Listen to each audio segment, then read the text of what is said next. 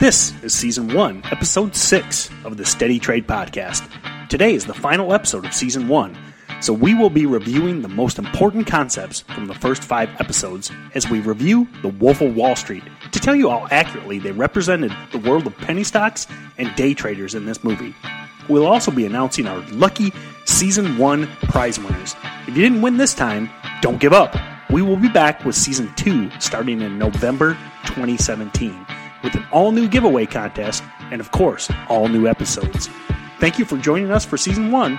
Let's wrap it up right now. Take a listen.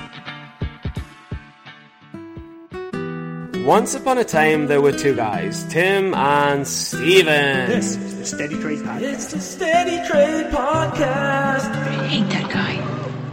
One was a skilled, experienced product trainer for Stocks to Trade Pro. The other, a student of Stocks to Trade Pro, and a bloody handsome one at that. Probably the most handsome student on the course. I hate that guy. And one day, Tim and Steven started a podcast, and they called it the Steady Trade Podcast. And they recorded 6 episodes, and they were called Season 1, and they wanted Season 1 to be a starter course of sorts for people who wanted to learn more about day trading penny stocks. And they talked about a lot of things, the difference between day trading and long-term investing, or why they prefer to trade lower price stocks, and what it takes to become a consistently successful trader. They talked about the importance of scanning stocks, finding a manageable number out of the thousands available, and some of the tools used to identify the best stocks to trade. And they talked about the importance of news reports and other catalysts that can potentially move a stock, and the importance of having a trade plan and how to escape from bloodthirsty lions in a jungle, and how jungle lions are much more rare and vicious than the old boring prairie lions. And finally, they reviewed the movie The Wolf of Wall Street. We all know that movie. And the Australian actress Margaret Robbie listened to it. Good day, Margaret. Hi, boy. And she heard the most handsome voice she had ever heard. I mean, mine. Obviously. I hate that guy. And she cried. Real, actual tears. Not any of that fake actress shit. Like, she cried for days and weeks and months because she knew in her heart that she could never have him. Never. But she wanted him so bad. And then one of her friends told him all about it. So he got on a plane and he flew it. And then I don't even know what on earth are we talking about. What am I talking about? This is the Steady Trade Podcast, powered by Stocks to Trade, with hardworking, battle-scarred veteran Tim Bowen and pie-in-the-sky daydreamer who still can't quite master his fidget spinner, Steven Johnson. Take it away, guys. Hey everybody, Tim Bowen here, and welcome back to the final episode of Season 1. Before we start our discussion about The Wolf of Wall Street, I want to announce our Season 1 contest winners. Over 3,000 people entered this contest, and we came away with 11 winners. 5 people won a giant box of Tic Tacs. Even the Tic Tacs, my wife would love those when I came home. She'd be like, French press! So congratulations to Jeannie, Keith, Liz, Scott, and Garcelle. May your breath be minty fresh from this day forward. 5 other people also won some great prizes. So congratulations go out to Kristen for winning the Bose headphones. Oh my gosh, thank you so much. That is awesome. I'm so excited to talk to you guys. Thank you so much. To Ryan for winning an Apple Watch. Oh, cool. You don't already have one, do you? I do not. Okay, and you're not one of those like crazy anti-Apple people, are you? Nope, I'm actually talking to you on an iPhone. Perfect. To Craig for winning an Oculus Rift virtual reality bundle. Nice! Wow. I mean, that is totally a futuristic thing, like VR, virtual reality. Oh my gosh. That's sweet. That's so sweet. To Marissa and Nick for winning a laptop computer. It would be nice actually to have another one because sometimes he pushes me out of the way. We're fighting. We're rolling on the ground. I usually kick his ass, but don't publish that. Nice. Yeah, that is awesome. That is Thank awesome. you. Thank you guys so much. To Tim, not me, or Tim Sykes, for winning a Samsung TV. That is so awesome. I don't even know what to say, guys. Thank you so much. Oh, wow. I don't actually even own a TV. And special congratulations to our grand prize winner, the Steady Trade Season 1 greedy little bastard, Isaac Boone.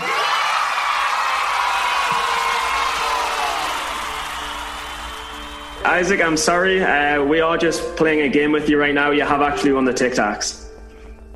Awesome.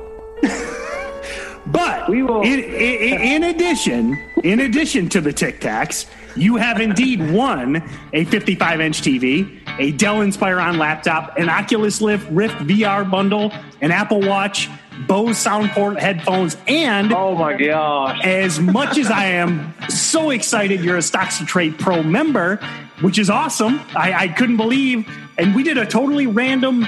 We did a number generation, completely random drawing. I love that you're an STT Pro member, but the beauty of it is you also get your membership extended by a year with another free year of Stocks to Trade Pro on top of your existing. Oh my gosh. That is incredible. That is awesome. Isaac, thank you so much. You greedy little bastard.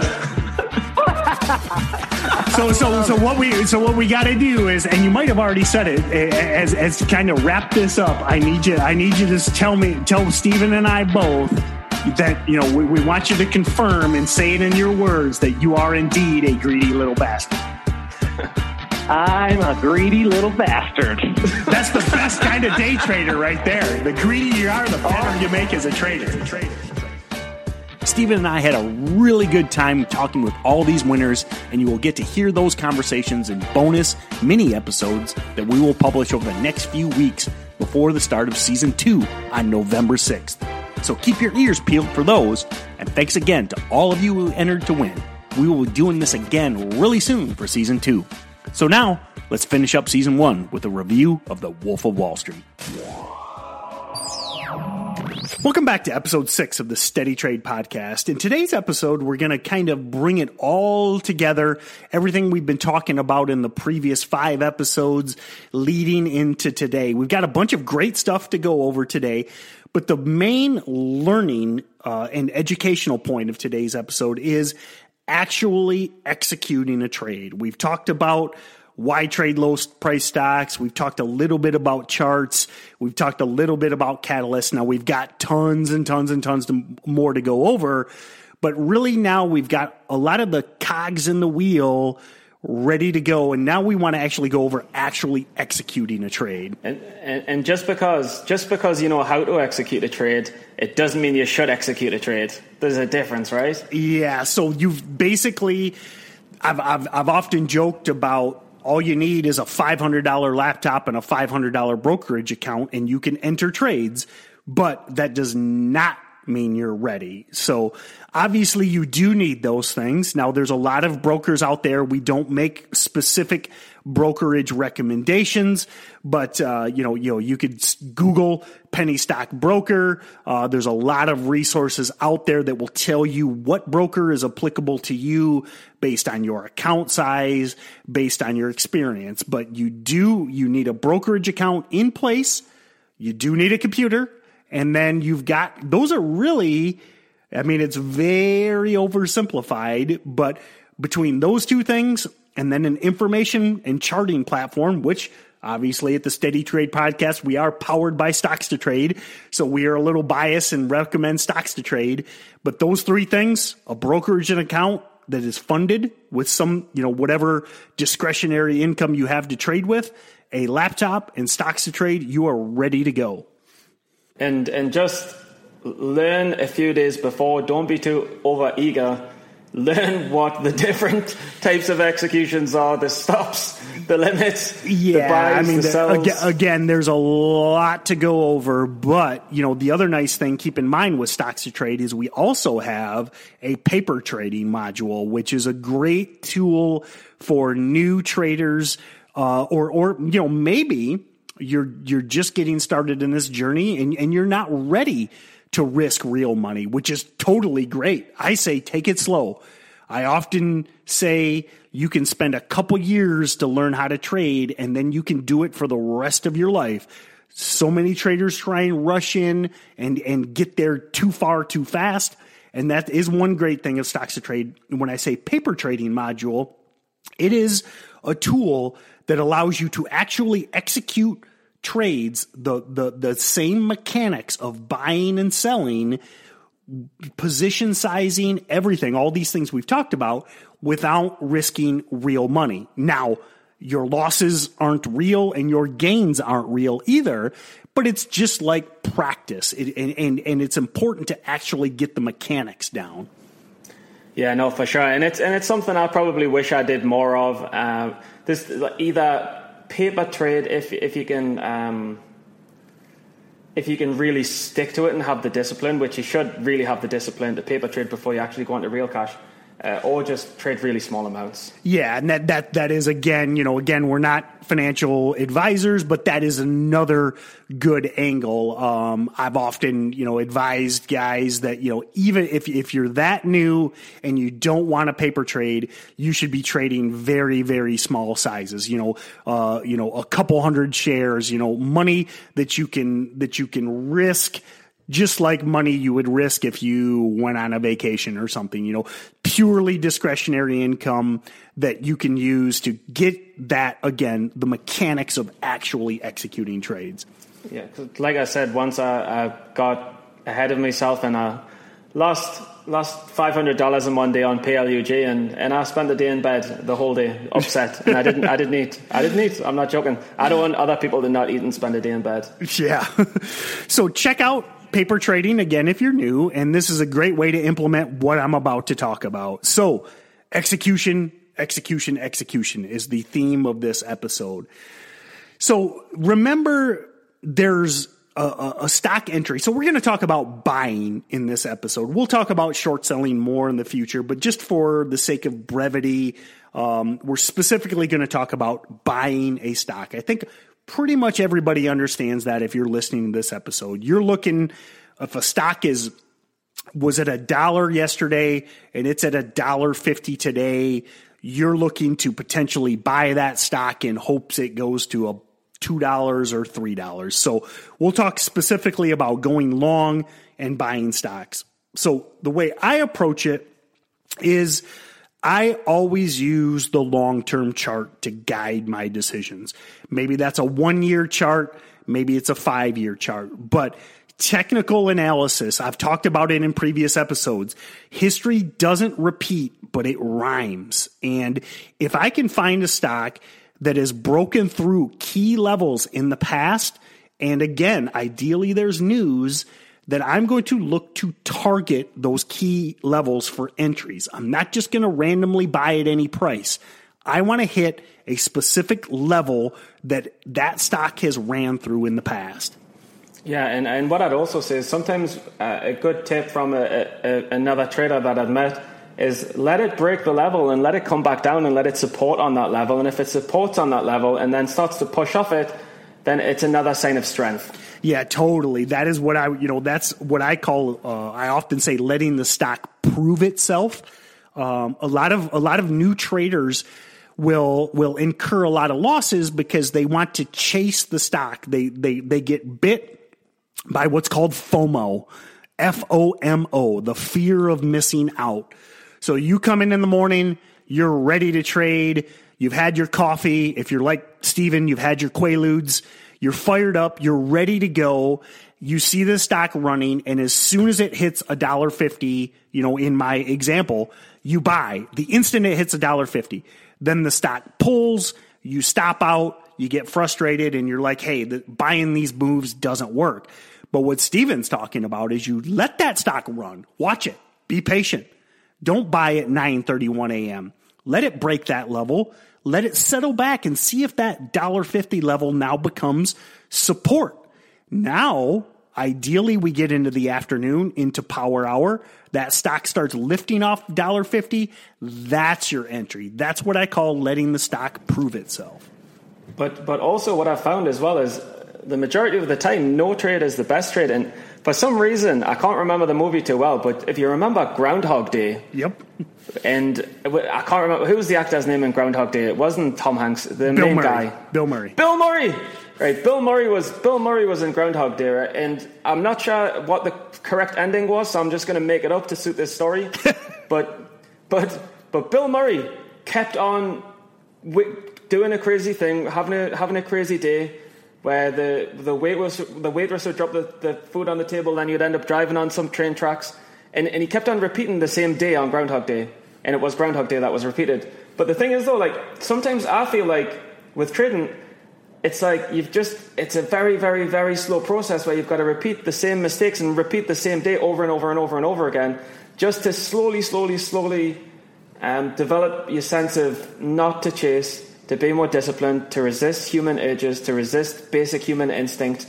And it's like a refining process for me over the last year, just to refine and blunten my emotions. Yeah, and I mean, there's so many sports analogies. You know, it's like if you think about, you know, if you pick up golf today and you've never golfed, I mean, do you expect, you know, to hit par, or do you expect to play under par?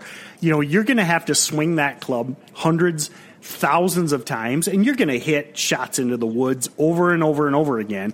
But if you stick with it, you make good trades, you refine your trades, you review, okay? One of the reasons I think I'm still a crappy golfer, I was golfing 25 years ago in high school, is I go out, I hack around, I don't ever think about, okay, what did I do there? Did I widen my stance? Did I narrow my stance? I never think about it. I never review it. So hence the reason 25 years later, I still stink. And with trading, if you keep that journal and you stay disciplined, and win, lose, or draw, you sit down with yourself with your notebook at the end of your day and you say, what did I do right and what did I do wrong? That's how you get better. Yeah, I'd also say with golfing, I don't know any good golfer who's not had lessons, who's not had proper lessons. Yep. And it's the same with trading. Like, if you don't get taught by someone and you don't get education, you're going to have a crap swing forever. And same with me dad. My dad's crap. He's been doing it for 30 years and he's terrible. He's a terrible golfer. Still, he's like, Stephen, how do I still go around in 100? I'm like, Dad, because one, you're quite old, and two, you just don't get lessons. You repeat the same mistakes, and if you don't have an education in trading, you're going to not even know the mistakes to know that you're repeating them, because no one's going to tell you and no one's going to show you the right way. So that is, that's really what I want to kind of finish on. When it comes to actually executing that trade, there's so much more beyond just having a laptop, beyond just having a brokerage account, beyond having, hopefully you have stocks to trade to help guide you, but you really need to be able to look for key levels on the chart. You need to be able to fight the fear of missing out, and you need to be able to say to yourself, I want to buy this stock. Let's loop back to my example. It spiked from $1 to $1.50 in the morning. You didn't want to chase in the morning. You were being disciplined. You were determined to wait till 2 p.m., which is normally when momentum stocks kind of wake back up. There's the midday lull. We'll talk about that a lot. But you were disciplined. You waited. You saw that stock base at that $1.50 level all day. Maybe also use a technical indicator that we use a lot. Maybe it's VWAP. Maybe it's a moving average. Now the volume starts to come in, which is the trading volume, number of shares. The stock starts to percolate day. And then, I know it's not fun. I know it's not sexy, but you have executed based on your plan, because you said in the morning, if this stock bases, perks in the afternoon, then I will buy and I will risk my stop loss. Remember, there's no such thing as a trade plan unless you've set your risk. Then you say, if this stock fails to break out, drops below that 150 area, I will stop out for, say, in this example, 10 cents a share, 15 cents a share. Now you've stuck to your plan. You've waited hours. I know that sounds boring and dry, but you've executed on your play. Now, ideally, the trade works, spikes into the close. You take a nice profit. You finish the day happy, but vice versa. The trade fails, doesn't work. You stop out for a small loss. You say, damn it, I followed my plan. I'll be back tomorrow. Yeah, and it's like you've got to follow your plan as well, because when you follow your plan, it's like you're in England or you're in America and you know what time the bus comes. Everything's going to work out okay. Everything's straightforward. Everything's sensible. You've planned it. You know your route. You know where you're going, and you know your left turn and your right turn, because you've anticipated the moves. But if you don't follow your plan, if you decide that something goes out of, say you decide your stop should be at a certain level and it goes below that level, and you think, well, I'll just stick in it anyway, then you may as well be in Japan. You may as well be in Africa. And you're lost and you don't know where the nearest toilet is and you need the toilet and it's panic time. And I tell you, hopefully I haven't drove the listeners nuts with this adage, but 90% of traders fail. I say 90% fail because they don't have a plan and they let that small loss, okay, back to my example, instead of losing 10 or 15 cents a share when the stock fails, so instead of losing $100, $150, they then start justifying they didn't have a plan. That stock gets ugly. It closes weak. The next morning, it gaps down. It gets even uglier. And now, instead of losing $100, they've lost $1,000. Their account is cut in half. They're frustrated. They're angry. That's why traders fail. So imagine that. You've lost $1,000, you're frustrated, you're angry, and you're in Japan and you haven't got a flight home. That is the proverbial up the creek situation right there. All the losing traders are in Japan with no flights home. Or they're in Africa. No, but seriously, you're in a world of pain and you're lost. And everyone does it. There's no point saying, I'm not going to do it, because you will do it. You've done it. I've done it. It's just how many times... slowly over time, how many less times can you do it? How can you get better and do it less? So again, that is the kind of what we wanted to finish up with on execute. I think a lot of great things in these 6 episodes. We really laid your foundation. We've got a bunch more coming. But what we kind of want to focus on next is maybe have a little fun, but some education at the same time. And we're going to go over The Wolf of Wall Street. We're going to kind of watch this movie. Steven and I are going to comment and relay how it is applicable to you as a day trader. Now, the movie there's a lot to learn from this guy, yeah.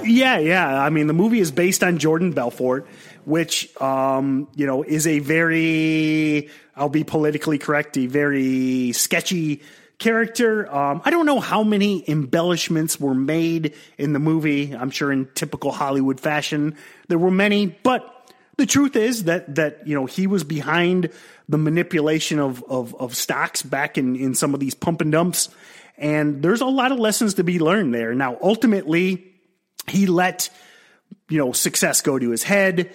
He took the easy money, took the easy route, got involved with a lot of shady characters and drugs and everything else, and hence the story arc of the movie, he ends up falling at the end. But there's still lessons to be learned directly to trading.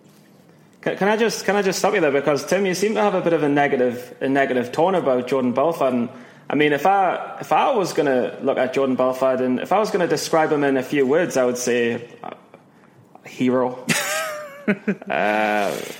aspiration.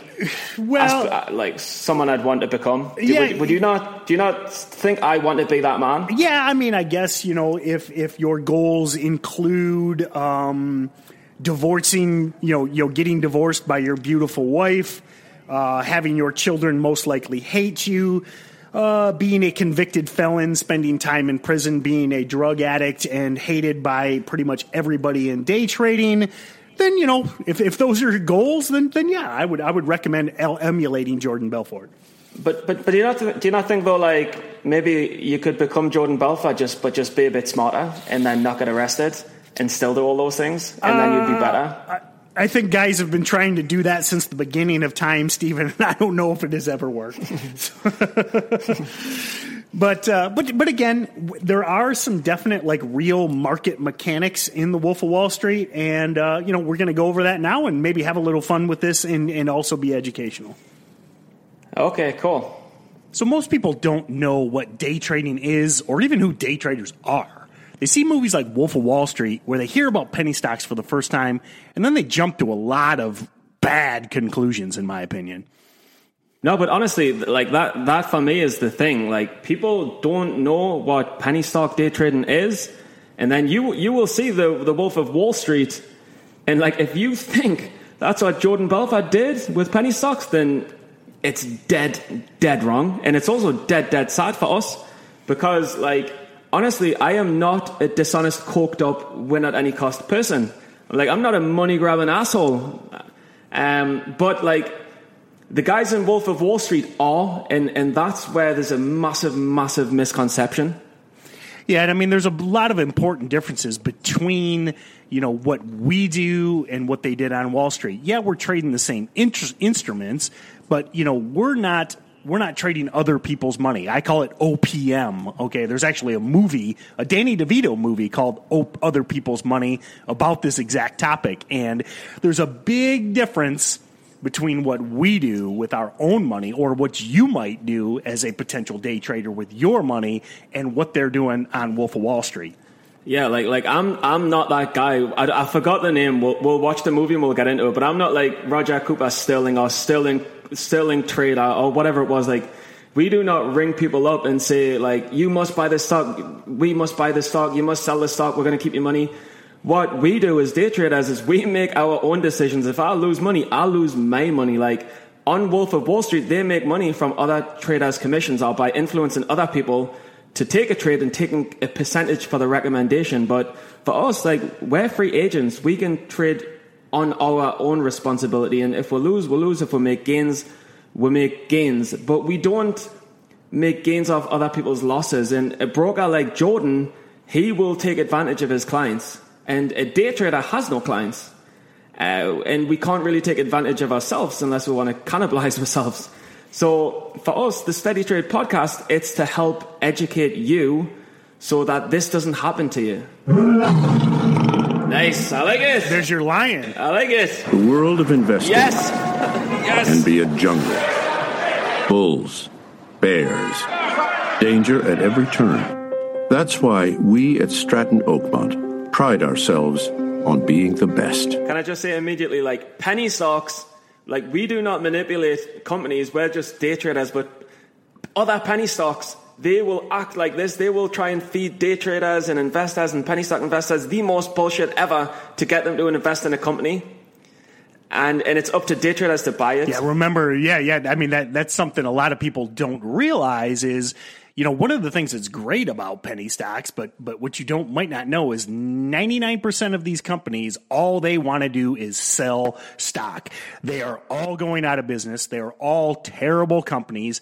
They need to keep selling stock every day. Well, not every day, but they need to keep selling stock on regular intervals to stay in business. So they will sell you an infomercial exactly like this to get you to buy stocks. And that actually happens in penny stocks a lot, where they have those fake infomercials to get you to believe in the company. And the funny thing is, like, we will still buy the company. We will buy absolute scams. But you've got to know that you're buying a scam. And we buy scams every day. But you've just got to know that you're buying a scam, and you need to get ready to get out of it quickly, because it's like a ticking time bomb. So they talk about right in this intro, the difference between bull and bear markets. We're in a long running bull market right now, which I love. But, Stephen, you're obviously the younger guy. You probably were in elementary school the last time we had a bear market. So, in that context, Stephen, do you know the difference between a bull and a bear? The bulls are from Spain, and the bulls have the horns on them. And I think the bears are more North Canada. No? Is that correct? Well, I think there's bears in a lot of the world, but no, that wasn't what I was getting at. You're talking about the trading reference, are you? Yeah. Okay. Do I need to set it up a little better for you? I've got, my daughter has some stuffed animals. Would you like me to show you some visuals of like a little bear and a bull? Or? No. I mean, I understand what you're saying, but when I think of a bear, I think of like a great big roar. I think of that great big towering Canadian maple leaf eating syrup Canadian thing. In Canada, you have bears, right? Yes, there are. There are bears in North America, including Canada. Remember, I'm not in Canada. Now you're pulling the American viewpoint where you just think that the rest of the world is one big country. Can I just say one thing, though? Sure. 1,000-pound polar bear. Are you going to ask us why I'm saying it? Go on, 1,000-pound polar bear. Okay. Why are you saying 1,000-pound polar bear? Something to break the ice.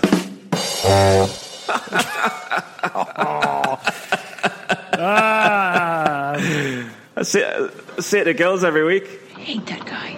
Something to break the ice. You get it? You get it? Something. Oh, you could say something to break the support level if we're trading stocks. Yeah. So in the traditional, if you might, and actually some of the listeners might hear that a lot. Might hear bull markets, bear markets, and wonder what the actual definition is.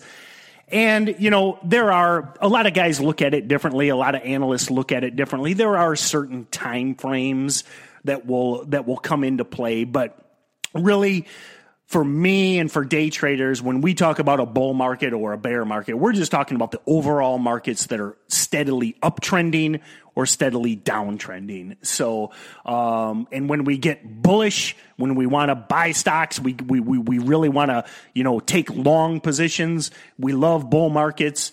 And when we're looking to get short stocks, we do that in bear markets, which are steadily downtrending markets. So, and that's the beauty of day trading is we're versatile. We can take advantage of any market. My name is Jordan Belfort. I'm a former member of the middle class raised by two accountants in a tiny apartment in Bayside, Queens. No. My Ferrari was white like Don Johnson's in Miami Vice, not red. See that humongous estate down there?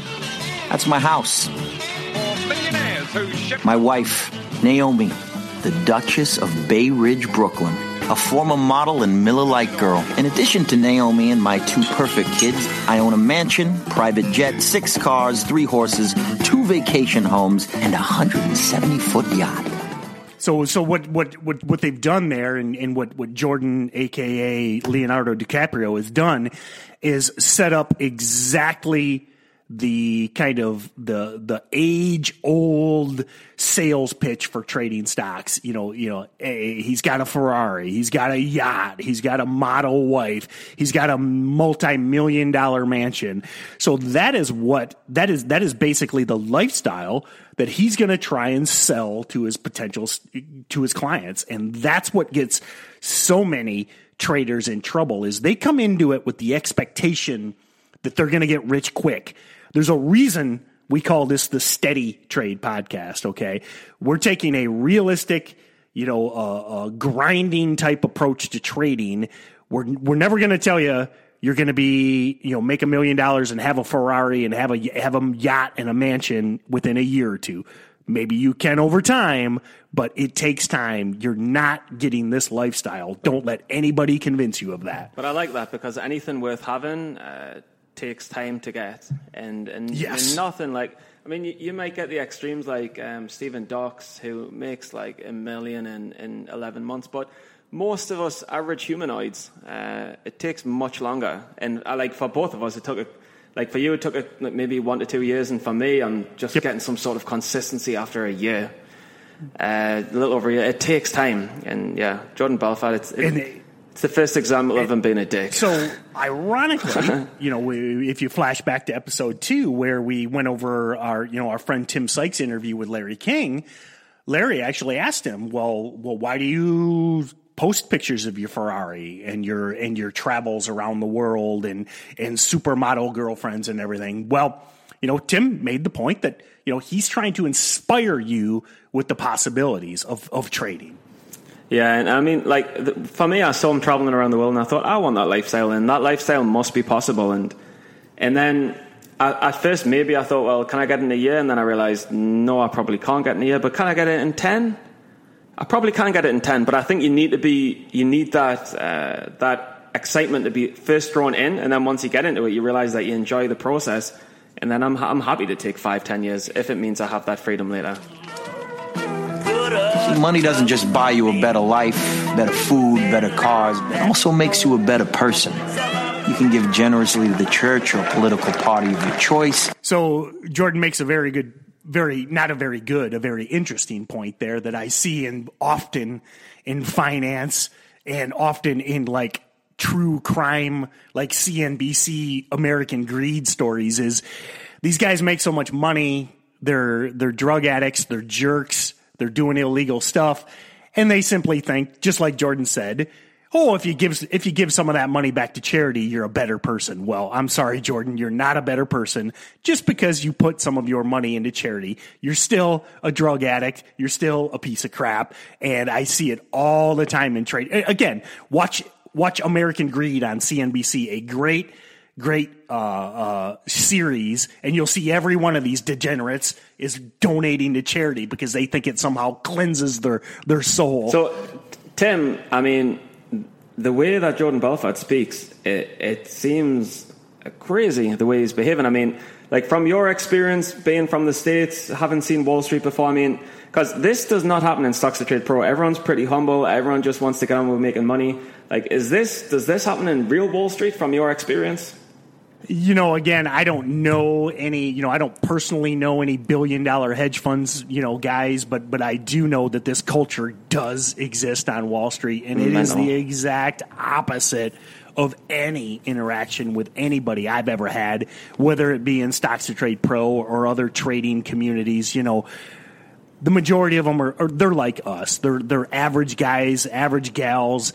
They're just looking to supplement their income. They're not looking to do coke and hire prostitutes, and they're not worried about power. Jordan mentions that he can eviscerate his enemies with money. I'm not looking to eviscerate any money, any people with my profits. I want to provide for my family.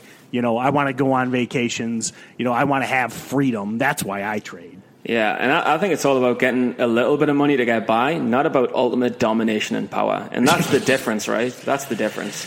Yeah, again, I think, we're obviously watching this movie and talking about it, but I think everybody pretty much knows how this story ends, and that's not how I want my story to end. You are lower than pond scum. You got a problem with that? No problem at all. Good, because that is what you are, pond scum.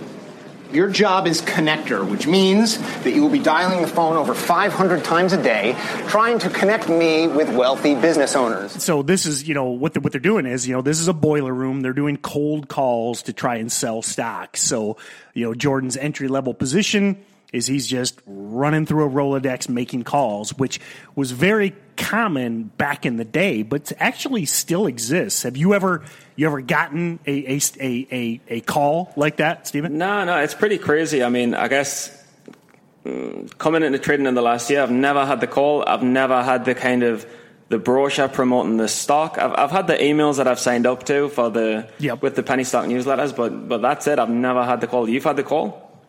Yeah. I've had, a lot of the times what they will do, and a lot of the calls I've gotten is what they do these days is they'll actually call you with like a real stock. Like I've gotten a call from like Home Depot or whatever, because what they know that people are wary of these stocks. So what they try and do is they get you into like a real stock. They get you interested.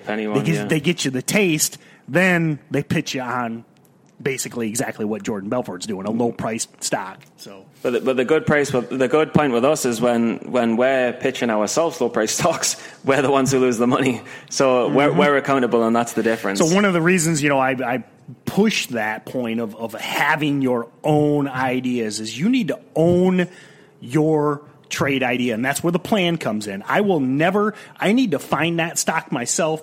That's why we talk about the process. That's why we talk about looping through, and you got to have your own ideas, because if you don't, you trade stocks that aren't your ideas, you trade tips, you start justifying, you overstay, and it never works. I have to say, the thing that's really frustrating in the first 6 months of trading is that you don't know enough to make your own plan. Like, you don't have enough knowledge to make a good plan. So you kind of naturally do follow other people's plans, because it takes a good 6 to 9 months for you to have enough information to accurately think, well, I've seen this before, this should happen.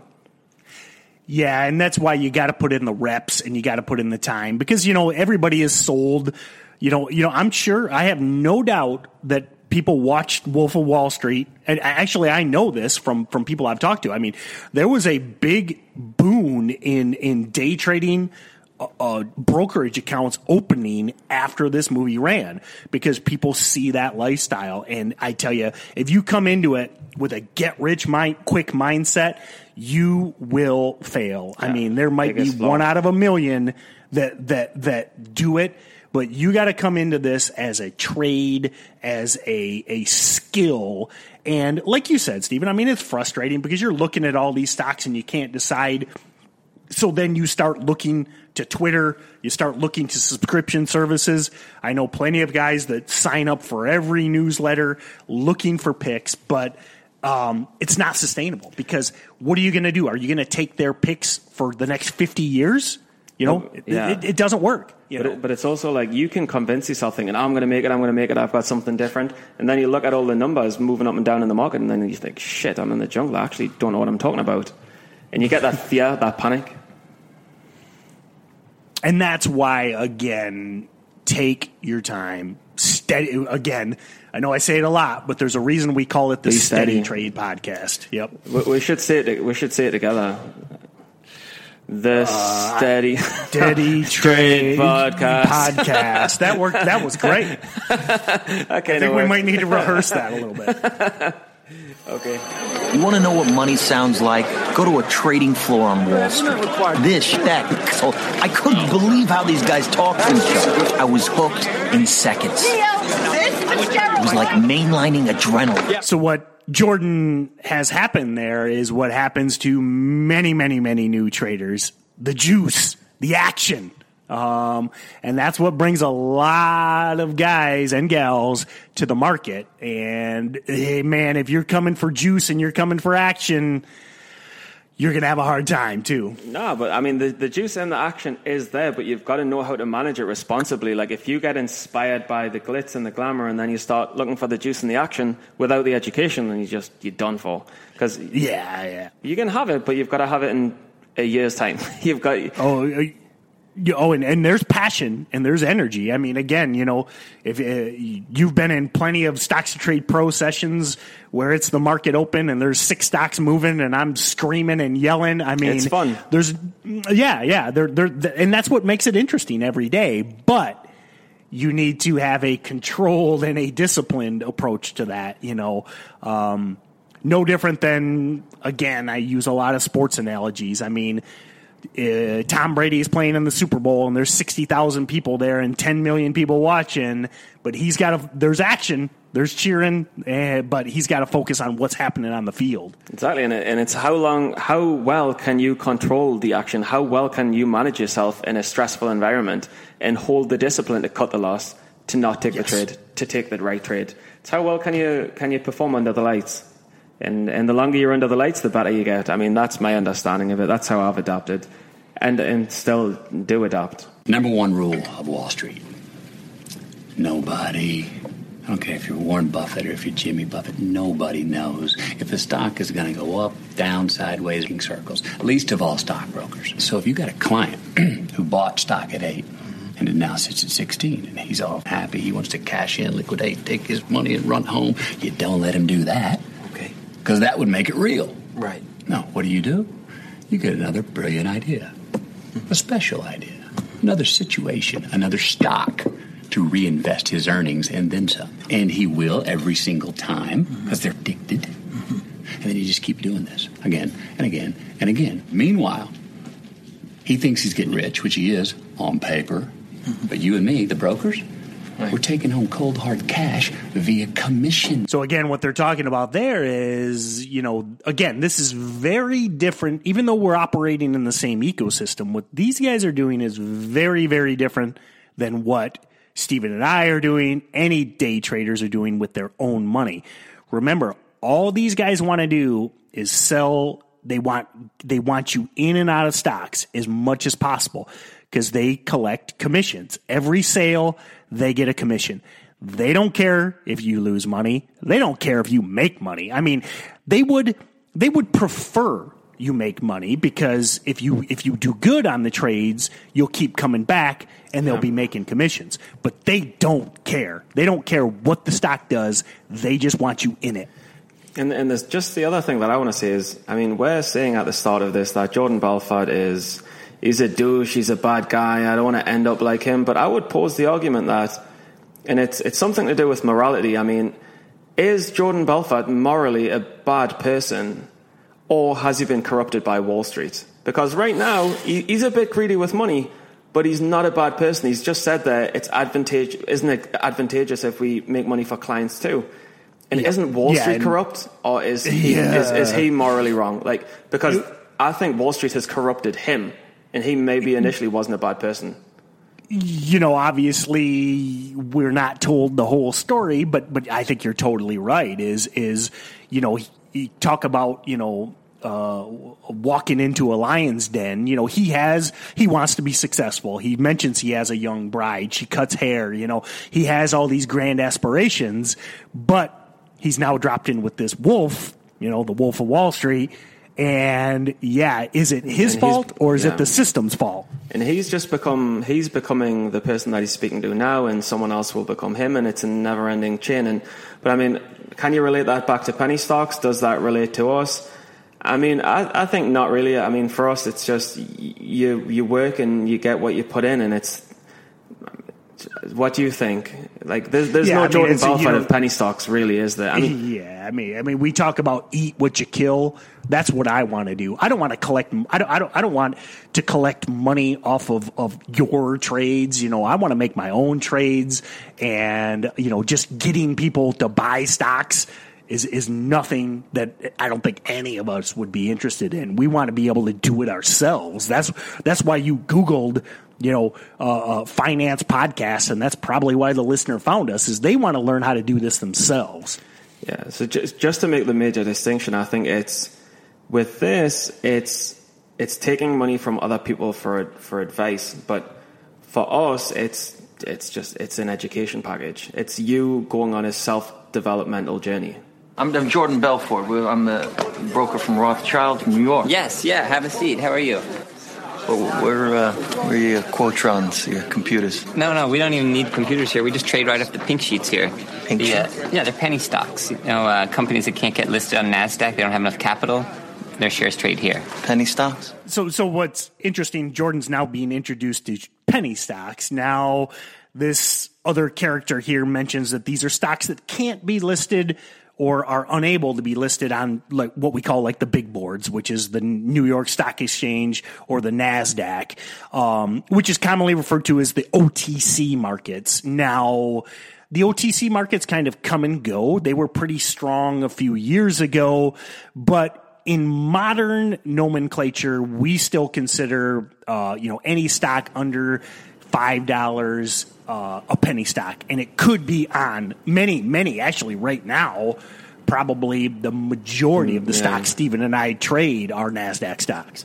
Yeah, and it's funny because I don't know if you know the difference between, like, how do OTCs and NASDAQ stocks like trade differently? Like, because apparently there is a difference. Because for me, with OTCs, like the over-the-counter bulletin board stocks, you seem to get a lot of green candles in a row and then a lot of red candles in a row, but NASDAQ are more choppy. Is that the way it is?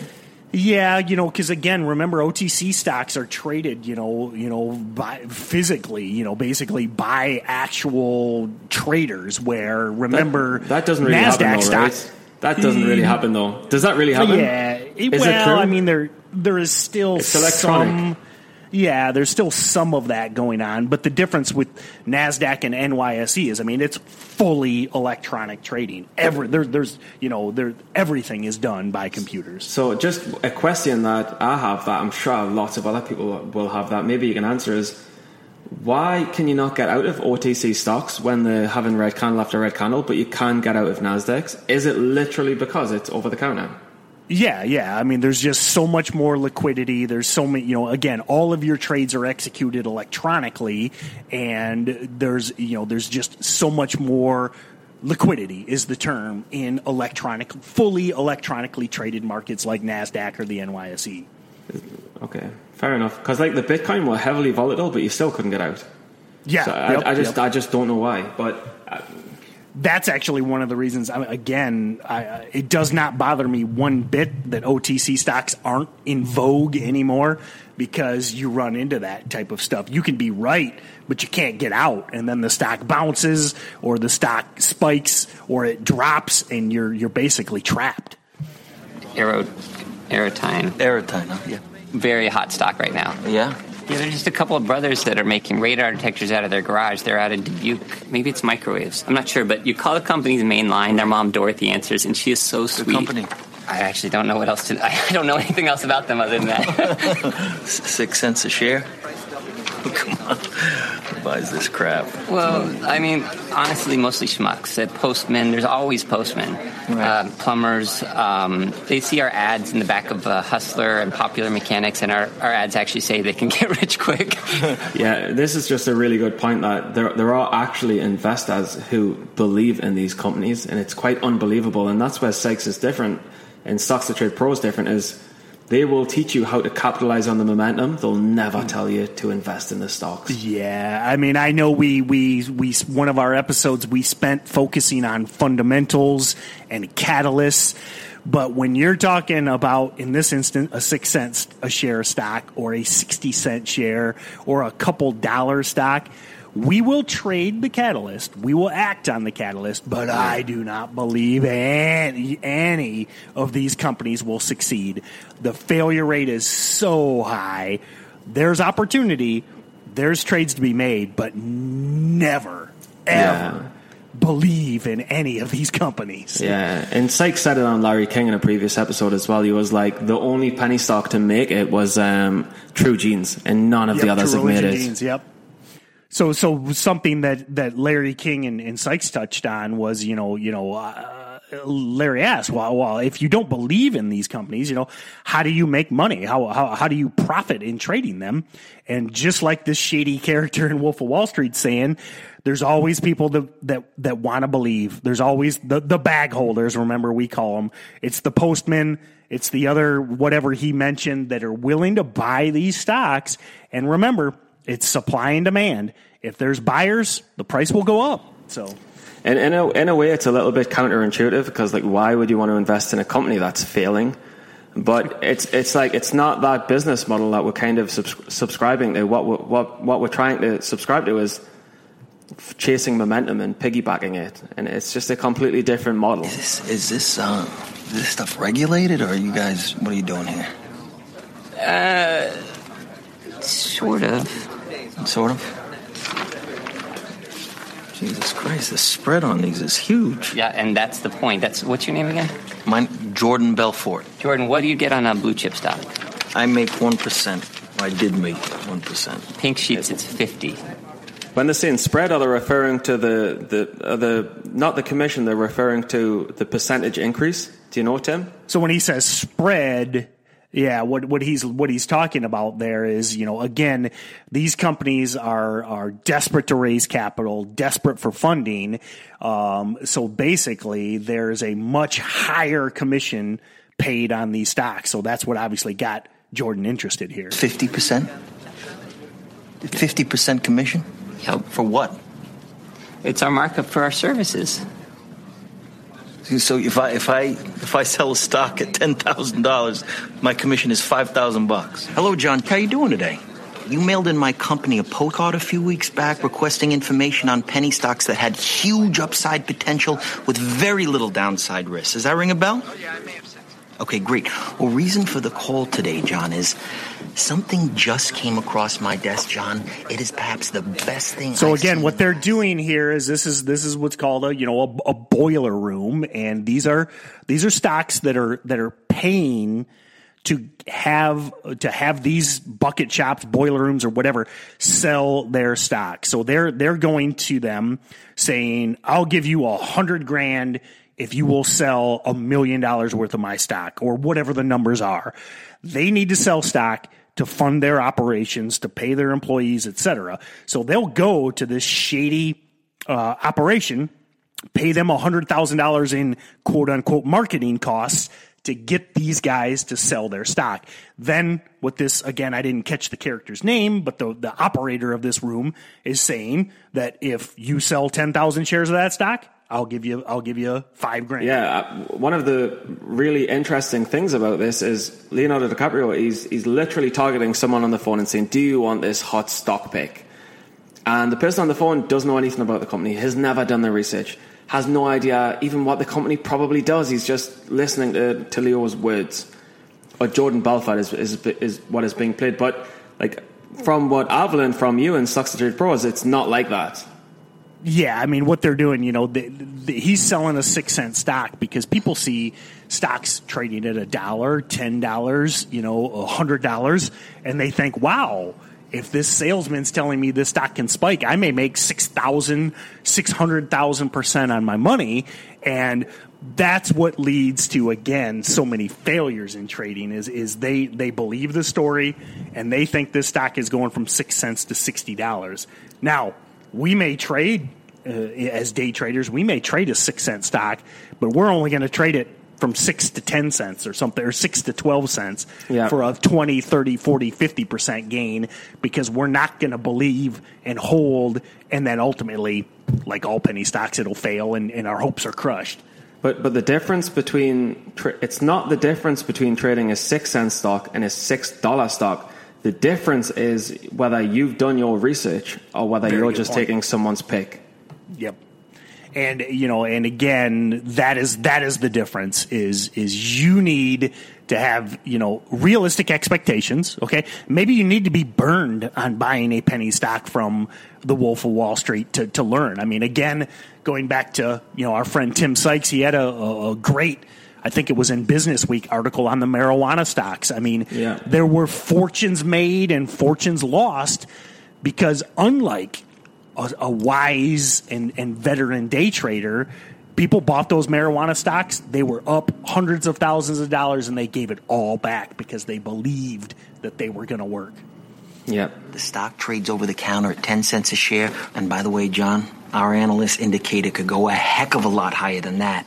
Your profit on a mere $6,000 investment would be upwards of $60,000. Jesus, that's my mortgage, man. Exactly. You could pay off your mortgage. So actually, that's ironic. Again, I haven't watched this movie in a couple of years, but my numbers were very similar there. So, he's selling. Could the stock go that high? Sure.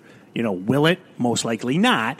But that's the dream he is selling. And what's ironic is you see all of these other salesmen, stopping and pausing and listen to Jordan, because what Jordan has done here, I mean, these guys are all just, hey, it's penny stocks. They're all idiots. He's now taken the nomenclature and the slang and all of the terms from the blue chip stocks. So he's taken, remember back to the previous scene, they were selling Microsoft. He's now taken all of that language and all that term and turned it into using the Microsoft terms on this little one shack garage tech firm. That's why they're all in awe. Which you can see if you were to see the movie live. But a cool point also is with a lot of these penny stocks on Stocks to Trade, we can use the maps functionality and actually see where they are, where they exist, what the building premises that they exist on. Yeah, that's funny that you mentioned that, because that was actually a feature I specifically requested in Stocks to Trade was the Google Maps link. Because, man, when I will buy these stocks. I will go long these stocks. But if they're located in a pole barn in the middle of a swamp in Florida, I want to know that. Yeah, to get out quick or to short it, for sure. Exactly. Okay, let's do it. I'll do $4,000. 4,000, that'd be 40,000 shares, John. Let me lock in that trade right now and get back to you with my secretary with an exact confirmation. Sound good, John? Yeah, sounds good. Great. Hey, John, thank you for your vote of confidence, and welcome to the Investors Center. Yeah, thanks a lot, man. Bye-bye. Just like that, I made $2,000. The other guys looked at me like I just discovered fire. Because he's taken what he's done there is he's taken what, again, I already kind of touched on this, but he's taken the big, he's gone from the big bank, lost his job, and he's just replicated that same salesman process. But what he has now is a 6-cent stock. And now that guy who wouldn't buy 4,000 shares of Microsoft, but can buy, 4,000 shares or 40,000 shares, whatever the number was, of this penny stock. And that's where people, again, get in trouble. So again, let's go back to this Aerodyne or whatever the company was called. What these guys will do is they will find, these stocks that are low price stocks that they can pump, and they will use that press release as basically fuel to get you excited. Okay. So again, if Aerodyne released some proposed new product, many times they're not even manufacturing yet, it's just a proposal, this stock pumper will use that as a way to kind of prove his case, I guess I would say. Yeah, I mean, they will put any kind of news. I mean, I've worked in journalism, I've worked in public relations before, and I understand how it works. Like we will say it, and I don't know like kind of financial public relations, but I can guess it's probably worse because it's to manipulate stock prices. But they will say anything, especially penny stocks. They will say anything to get the price up. Yep. Because again, and there's two sides of the coin. Remember, these companies, many of them have good intentions, but they need to stay in business. Okay, they're selling stock because again, they have a good idea, but they need to make payroll, they need to pay rent, so they have good intentions, but it's the guys that it's the Jordan Belforts that ruin it for everybody. Like for example, biotechs, like biotechnology companies, ultimately they want to cure diseases, but the fact of the matter is they lose money doing research and need to raise money from shareholders to fund further investments in research. They're not bad companies, they just need money. And unfortunately, go on. You cannot, as far as I know, you cannot create a disease-curing drug for a couple $100,000. No. You need millions. You need billions. And 99.5%, I don't know, it's a random number, will fail. But every now and then, one will make it big. Yeah, biotechs, one of the reasons we love biotechs is they're very tradable.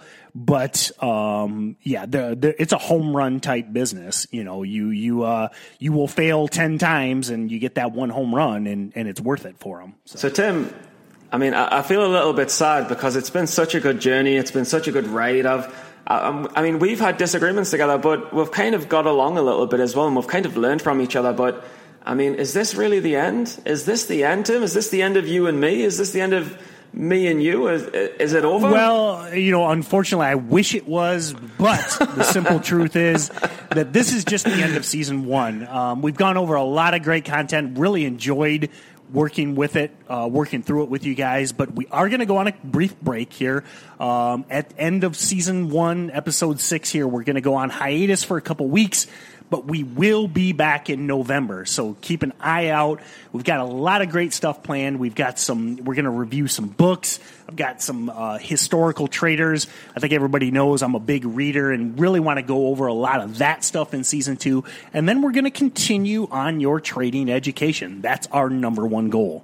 No, and I'm super excited. I'm super excited to see where the market is in November, December, going into the kind of the new year when we see a lot of investors I think that's a good topic to cover. I think in season 2 we can definitely have a couple of live interviews. We can maybe talk to some of the more prominent up and coming traders, review some of the books, such as what we were just saying. I tell you, one of the things I love about coming back in October, November, December is the end of the year is really, you kind of go through what's called the summer lull. And then September starts ramping up, and then penny stocks, low price stocks, momentum stocks get very active into the end of the year and even into the beginning of the new year. So it really is, when you talk about low price stock season, we'll be back right in the middle of that. So that'll be exciting as well. Yeah, so I mean, I'd imagine there's going to be a lot more education, a little bit more entertainment, some jokes, some laughs, some stories, but I guess just some more time spent with me and you helping me and me help, like you teaching me stock education, me teaching you how to be a bit more cool, a bit younger. I guess I would like to revisit that. You do have a couple weeks. I think you need to hone your skills in that department for sure. Well, hello everybody, Steven Johnson here. Just wanted to say thank you for listening to Season 1 of the Steady Trade podcast. It was fun, right? And congratulations, Season 1 contest winners. Nice job, guys. And don't worry, Tim and I will not be gone for very bloody long. We'll be back Season 2 starting on November 6th. And who knows, you might just hear a few dozen times or so before then as well. So keep your ears peeled. Don't even think that's possible. But if it is, you should. Or maybe you shouldn't, because peeling your ears would hurt. But anyway, thanks again for all the comments, the survey responses, and the positive energy, and those goddamn supporting vibes. As always, keep it steady. Hi, this is Donna from New York, and I like to listen to Stephen and Tim on the Steady Trade podcast. You can register to win real prizes at their website, steadytrade.com. And if you really like what you hear, give the podcast a 5-star rating and write a glowing review on iTunes. I did, and this is how we say goodbye in New York. You're fired. You're fired. You're fired. You're fired. You're fired. You're fired. You're fired. You're fired. You're fired. You're fired. You're fired.